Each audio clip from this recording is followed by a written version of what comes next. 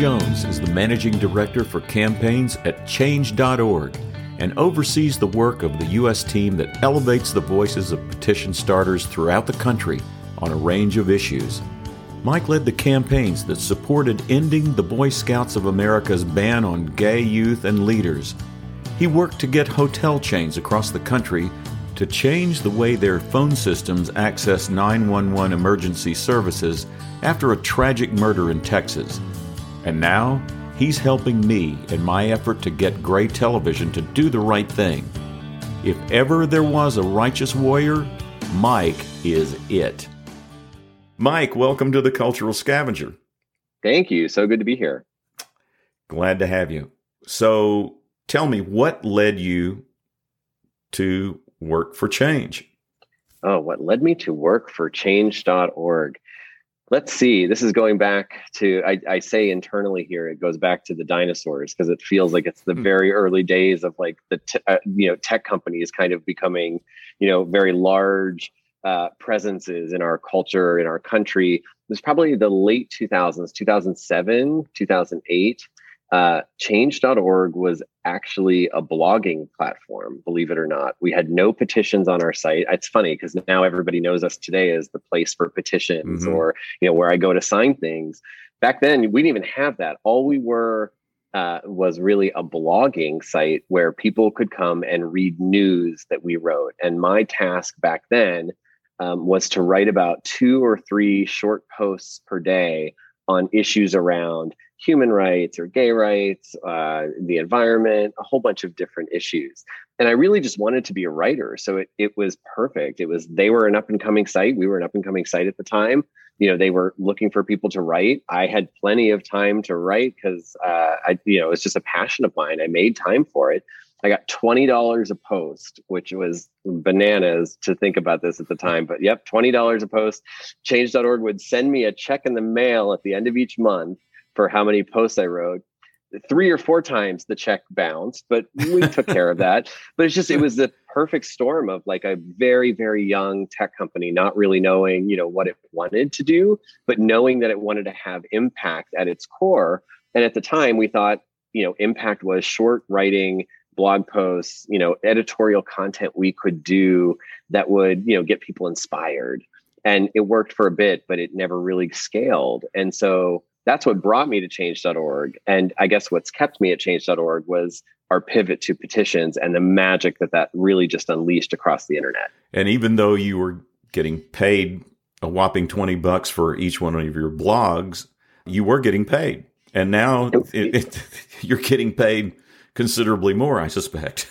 Definitely more than $20 a post. But even at the time, though, I mean, blogs were even still kind of in their infancy, and it was even getting $20 for a post felt kind of revolutionary. Sure. I mean, back then it was, You were getting paid for your craft. And that's all I cared about, right? That was the thing that felt the most important. I had done a couple jobs after college. I worked for a human rights organization. I worked for Harvard Law School. They were great jobs, but they pulled me away from what I was probably most passionate about, which was writing, telling stories. And so change at the time was really an avenue to do that. And so just coming in at its infancy, I think I was the 3rd or 4th person they hired to start to write, felt just like, oh my gosh, I'm living my dream, even though I could barely afford to, take my laundry to the laundromat at the time with that kind of money. But it was still just a really magical experience. And because my expertise at the time really focused on gay rights, it just was like being at the right place at the right time thing, where debates around marriage equality, debates around non-discrimination, the whole entire internet community around LGBT rights specifically kind of went from 0 to 200 very quickly. And we got to be part of that. And so it was really a magical moment to see your writing not only get read, but like circulated all across the internet. And, it was really fascinating. And it was just a really fun moment in a young internet company, even though there wasn't much money, right? And it was just the visibility and the exposure ended up becoming so huge. Were you a journalism major in school? I went to Syracuse University and majored in magazine, newspaper. And at the time they felt like they were, revolutionary because they added and online journalism. And now it's so funny because I think most folks consume journalism online, but back in like 2000, that was like online journalism. What the hell is that? It's funny. I tell folks today, I'm not entirely sure you need to go to journalism school, but it was the best experience of my life in terms of education, because I got to learn how to write, how to tell stories, how to interview people, and mostly how to be fearless with what you're putting out there into the world with your writing and your craft.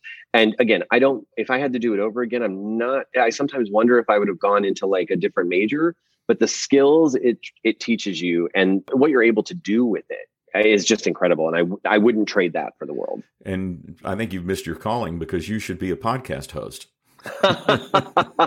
People occasionally say, you know, like, you've got the voice for radio. And I always say, you mean the face for radio. And so change.org is called the world's platform for change. Yes. And I think most people perceive it as an engine for online activism. But what happens after a petition is created? Kind of walk me through the steps of, okay, you start a petition, then what? You hope people sign it, and then where does it go from there? Totally. And everybody has a different experience with this based on how, you know, what the scope of their petition is. So every day we probably see somewhere around 250 to 350 petitions just in the United States alone. When you count all the other countries we operate in, it's well over 1,000 petitions a day. And all of them have a scope and a story to them. Sometimes it's a petition that's as small as, hey, the intersection down the street from my house doesn't have a stop sign and I want one. So I'm petitioning my city council to put one there. Or other times it's huge. It's, I need the president of the United States to issue clemency for my son who's spending life in prison for, you know, a 3-strike offense for marijuana. And so the scope really, you know, varies, but there are a couple tried and true things that I think happen almost every time someone starts a petition. So the first thing is we work with people to make sure they're telling the best story possible on their petition page. So there's some automatic prompts that, you know, focus on that. Then there's also some intervention that we have where, you know, staff on our site or staff on our team reach out to petition starters and work with them to make sure their petition, you know, tells a really powerful story. As you did, because, you know, and so how does the campaign get your attention as mine did? Or does every petition get the personal touch? Not every petition gets the personal touch, although every petition does generally get some kind of tips or guides, and whether that's automated or occasionally we have some text support that we can give to folks who start petitions. But there are definitely a small group of petitions that get kind of a very custom level support.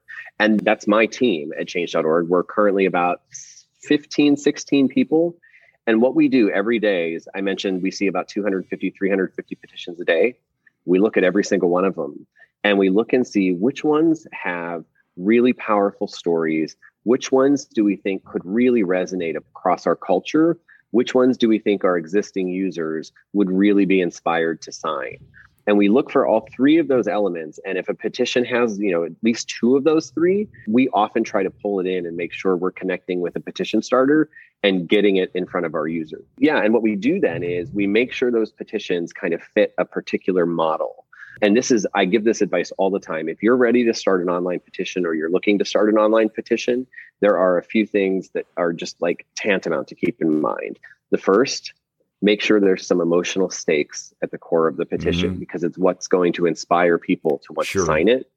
The second, make sure there's a very clear decision maker, that you're asking something of someone and it's very clear to understand what that is. So if you're asking Facebook to change something, or you're asking McDonald's to change something, or you're asking Congress to change something, be very specific about that, because people will need to see, okay, if I sign this, I actually believe the decision maker can, you know, give what's being asked. And then the third, and this is probably the most important, a sense of timeliness and urgency. If you have all three of those things, you are going to have a powerful online petition that will get you signatures. Depending on the scope, it might get you a few dozen, or it might get you hundreds of thousands, but you will get signatures if you have those three components. And I guess that answered my next question. How did my campaign get your attention? And I suppose that had those three elements to them. It had everything with that. You had just your story, which coming from you as Allison's dad, and just also coming at a time in our culture where how many hours go by before another mass shooting? It feels like there's one every single day. And so it just is like one just last night in Austin. Last night in Austin, Texas. I mean, it's nuts. Exactly. It's nuts. And so your story, very timely, urgent moment where the conversations around violence, tech company accountability, mass shootings is just playing out every day. And you have a very clear decision maker. You need Gray Television to do one very simple thing. And you're asking for people to join you in this fight and put public pressure on them so that they can give you that one specific thing. And now I know your campaign obviously has other components to it around holding tech companies accountable for the content that's on their site. But this petition is very specific, right? Mm-hmm. It's like you need Gray Television to do this one very specific thing, give you co-copyright so that you can go in other avenues of your life and make sure that you're holding other companies accountable. But what's perfect about your petition is that it really does boil down to those three things: huge emotional stakes, a real sense of timeliness and urgency, and a very clear decision maker who can give you what you want. Sometimes, as in my case, the target of the petition, in this case, Gray Television, they dig in and they refuse to cooperate. So what happens when the, quote, decision maker, unquote, ignores the petition, and how often does that happen?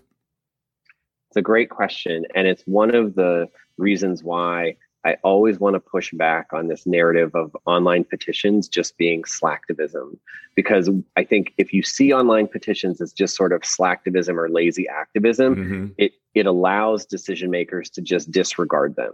And so what's really important for me as someone who works, in this space every single day is to make sure that decision makers feel like the pressure that's coming from an online petition isn't transient, that it's going to just fade away over time, and that they really feel sustained pressure.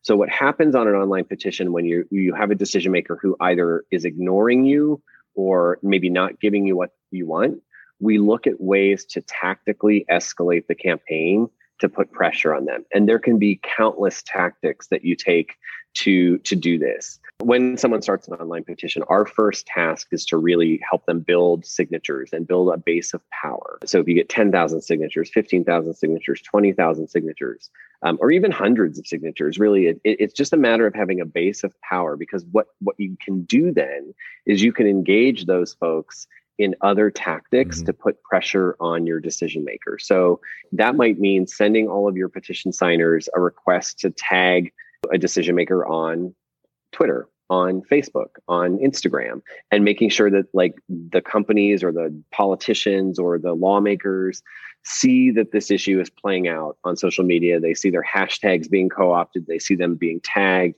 all of that. It could be you drive all of your petition signers to place phone calls to your decision maker and really, drive them nuts, essentially. Which we've done. You did. It's awesome. Because it bothered Gray Television quite a bit. I remember news articles saying, confirming that they were getting phone calls. Yeah. And I like what you mentioned earlier and it was kind of my initial impression about change.org was, okay, you sign a petition. Is it, as you say, slacktivism, or it's just like, oh yeah, this is great. I signed a petition. Now I've done my thing for king and country. But you actually have tools in the toolkit that can take it a step further, like you just mentioned.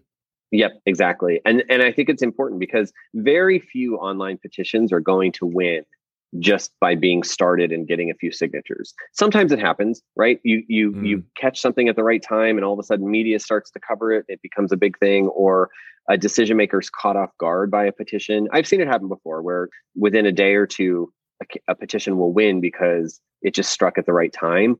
It's such a small percentage though of what happens. Oftentimes petitions take weeks, months, sometimes even years to win, because it's all about harnessing the power of David to defeat a Goliath, really, right? Like you're starting from scratch and building a campaign from essentially ground zero against very powerful entrenched decision makers, right? That could be Congress, that could be companies like McDonald's or Gray or any sort of big conglomerate, or even if it's like city council or your mayor. There's still a process where it's like they have power and you as a petition starter don't. So we need to work to build power, build signers, build pressure that actually pushes those decision makers to shift, to change, to respond. That's the heart of this work, because it's hard, but when you do it, it's transformational. You leverage the people that have invested emotionally into your petition or your campaign.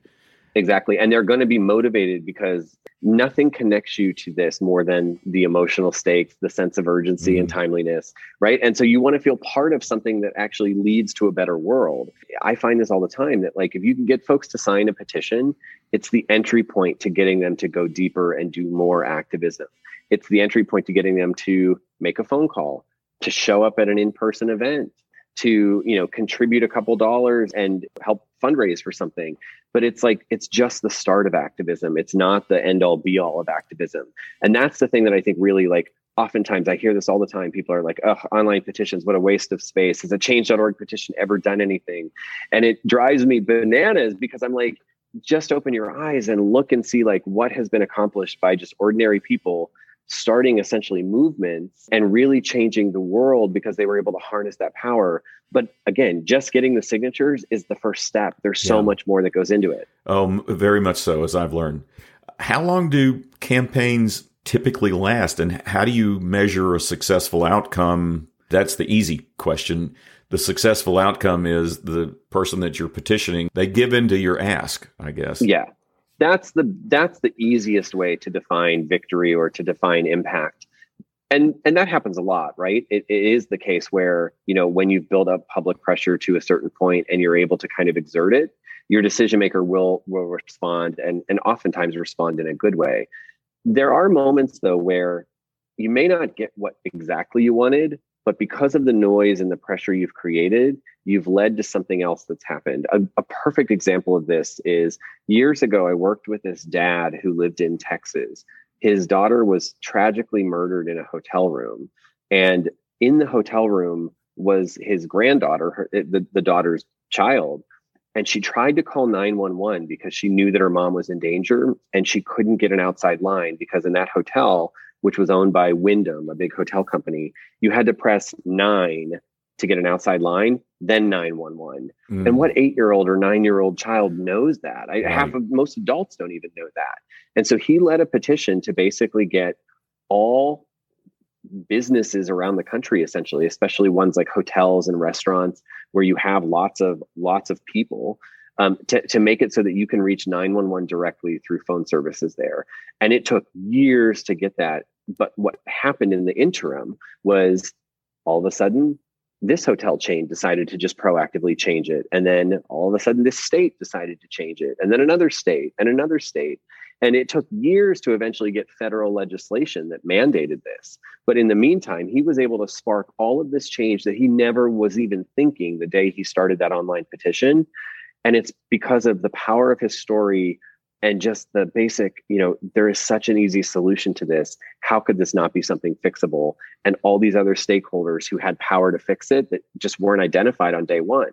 And so I see this all the time where you put a story out there and magic starts to happen that you can't even imagine because others start to weigh in or different things start to happen in different communities. It's really powerful. It is. In general, with petitions, I always try to coach petition starters to say something to along these lines, which is to say, yes, you want your decision maker to do something. You want Congress, you want this company, you want a lawmaker to do something. And at times it's going to feel like they're your enemy. The goal of all of this is to make it so that they don't necessarily see you as an evil force out to get them, but as someone harnessing all this power that if they don't pay attention to it, they're going to be left in the dust. They're going to be embarrassed. They're going to be shamed. They're going to be forced to explain really bad behavior. And yeah, sometimes that does cause collateral damage because a decision maker's slow to respond or they misread something. And you know what? That's a lesson learned for those companies, for those individuals. Exactly. So where does the money to do this come from? Because you have a huge team worldwide. Yep. There are two revenue streams that Change.org has. The first is we have a set of people who are called members who contribute monthly because they believe in the impact of the platform. They give $7 a month, $10 a month, $50 a month. It's whatever range they really want, but they've seen the impact that petitions can have, and they really believe in the power of the platform. So they are essentially like monthly sustainers. And we have tens of thousands of those in the US and across the world. The other way is through a service we call promoted petitions. And this is the service where if I sign a petition on change.org, the first screen I might see after I sign it is, hey, if you chip in $3 or $5 or $10, you can help show this petition to hundreds of more eyeballs. And so I kind of see it as almost like a crowdsourced advertising type unit where people can, for things they're signing, they deeply believe in, and they want to chip in a couple dollars, they can raise awareness and try to build more signatures and more power behind it. Those are the two avenues that we make money. And that's shifted over time. And the business model of Change.org 10 years ago was very, very different. We worked with a lot of nonprofits and political campaigns. And that shifted about 5-6 years ago. And now we're exclusively user funded. So all of the money Change.org makes comes in from people who use our site. Wow. That's pretty impressive. What's been the most unusual drive that you've been around? And what's been the most rewarding? Let me start with the most rewarding. And it's personal to me because I'm openly gay as an adult. And I was a Boy Scout back when I was growing up. And so years ago, we led a series of petitions to get the Boy Scouts of America to end their ban on gay scouts and gay scout leaders. And it was incredibly hard and challenging. There was a lot of resistance at first, but it was also incredibly rewarding because I got to see families all across the country who were affected by this win. And the how that shifted their whole entire community, how it shifted their identities was incredible. To all of a sudden make the Boy Scouts of America, welcome, for people who always felt outcast by them, was really, really powerful and important. So that's by far the most rewarding. Although every week almost there's a petition starter that I talk to that their story is just so powerful that it really does, it fills the soul. But that's one example, the Boy Scouts that come to mind. In terms of unique, my goodness, every day. So like I said, we look at all the petitions started every day, and we almost make it a contest to see like, what is the funniest or the quirkiest petition that started today? And they're all over the map. They will sometimes be things like, oh my gosh, I want my Olive Garden to start accepting Bitcoin as payment. Or, my favorite brand of Pop-Tart has been discontinued. Please, Kellogg's, bring them back. Or, it's all stuff like that. What's hilarious, though, is when those things actually win, they make like a huge splash. Like earlier this year, Little Caesars, the pizza chain, actually brought back a certain type of pizza that had a soft pretzel crust, because 5,000 people signed a petition. And in their announcement of it coming back, they thanked the petition signers for being like, well, thanks for telling us this was important to you and that this was like a cool thing that your customers wanted. But it's stuff like that. You see it every single day. And then there's really charming ones. Like one that comes to mind recently is a woman who's getting married. She is petitioning for Hershey to bring back her husband's favorite, or her fiance's favorite candy bar, because she wants to have their candy bar at their wedding. And it's been discontinued and hasn't been around. So there's stuff like that that's very cute. Or, I've seen petitions for people who start a petition to get so-and-so to take them to prom, or so-and-so to propose to them, or stuff like that, where it's really charming and stuff you'd never think that online petitions would be used for. And then, there's, like I said, there's just the stuff that's so out there and so off the wall. Like the one yesterday that just cracked us all up was, there used to be this practice of sending somebody a link that they would click on, and it would go to a video on YouTube. Rick Astley's Never Gonna Give You Up. Mm-hmm. It was called a Rick roll. I don't know if you've ever heard of that. And someone started a petition because the YouTube keeps putting ads in front of the Rick roll, and it totally disrupts the prank.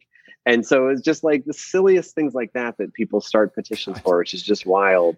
But again, for me, it's like, we'll always find something like that really makes us smile. But the heart and soul of this is getting, folks who have real tangible change that they want to see. And those, hundreds of petitions a day have that at their core. So it's not just the stuff that makes you smile. It's the real substantive stuff too. It's like Christmas every day, I'm sure. Just looking at what you've got. Okay, what came in today? And that has to be fascinating and rewarding.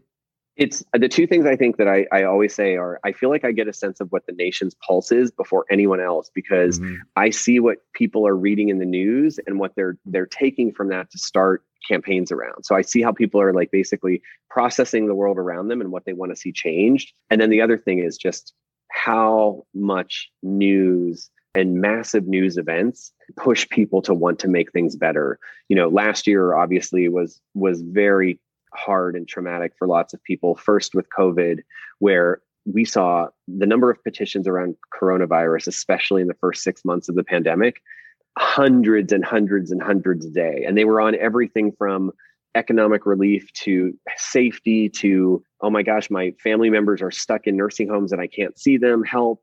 All this, any issue you could imagine, we had petitions on. And then halfway through the year, with everything around George Floyd, Breonna Taylor, and the push for, police accountability and racial justice, the number of stories that came forward, hundreds and hundreds and hundreds of stories of people who had an experience with police violence and now want to see something changed in either the criminal justice system or in their own state. And that's the type of stuff where it's like, it just feels so lucky. We get to be the venue or the vehicle for people to try and create change or try to make the world better after experiencing something truly terrible and tragic. People hear about grassroots efforts, but you guys are synonymous with it. You are the champion. And as we record this, my petition is closing in on 110,000 signatures. Yep. And I'm hoping that we'll prevail with Gray. But thanks to your help and the effort that you've helped foster, one way or another, we've gotten their attention, and I think we've hopefully struck a nerve there. I can't thank you enough for your help and your friendship, and the stories that you've shared are terrific. Thank you so much for joining me. People have told me, well, Andy, you're doing God's work. No, you're doing God's work. Well, the only assuming there is one, so you're doing it. If there is, I hope she's watching down on there. It. You go. Absolutely. The last thing I'll just add to that, Andy, is that that means a lot, but specifically, it is the courage of people like you who share their stories that make this work so soulful and so rewarding. And just specifically to you, I mean, it is very rare that petition starters actually become friends. And I treasure that we actually have a friendship and it's not just about, what can we do on your petition today? So thank you. Well, that's the story. A special acknowledgement to Mary Ann Kennedy, Pat Bunch, and Pam Rose for allowing me to use their music from Safe in the Arms of Love, a song Allison loved. If you liked what you heard, please share my podcast with your friends. And while you're at it, why not subscribe? And I'd sure appreciate a great rating in Apple Podcasts, too. I'm Andy Parker, and I'll be here next week with another episode of The Cultural Scavenger. Thanks for listening.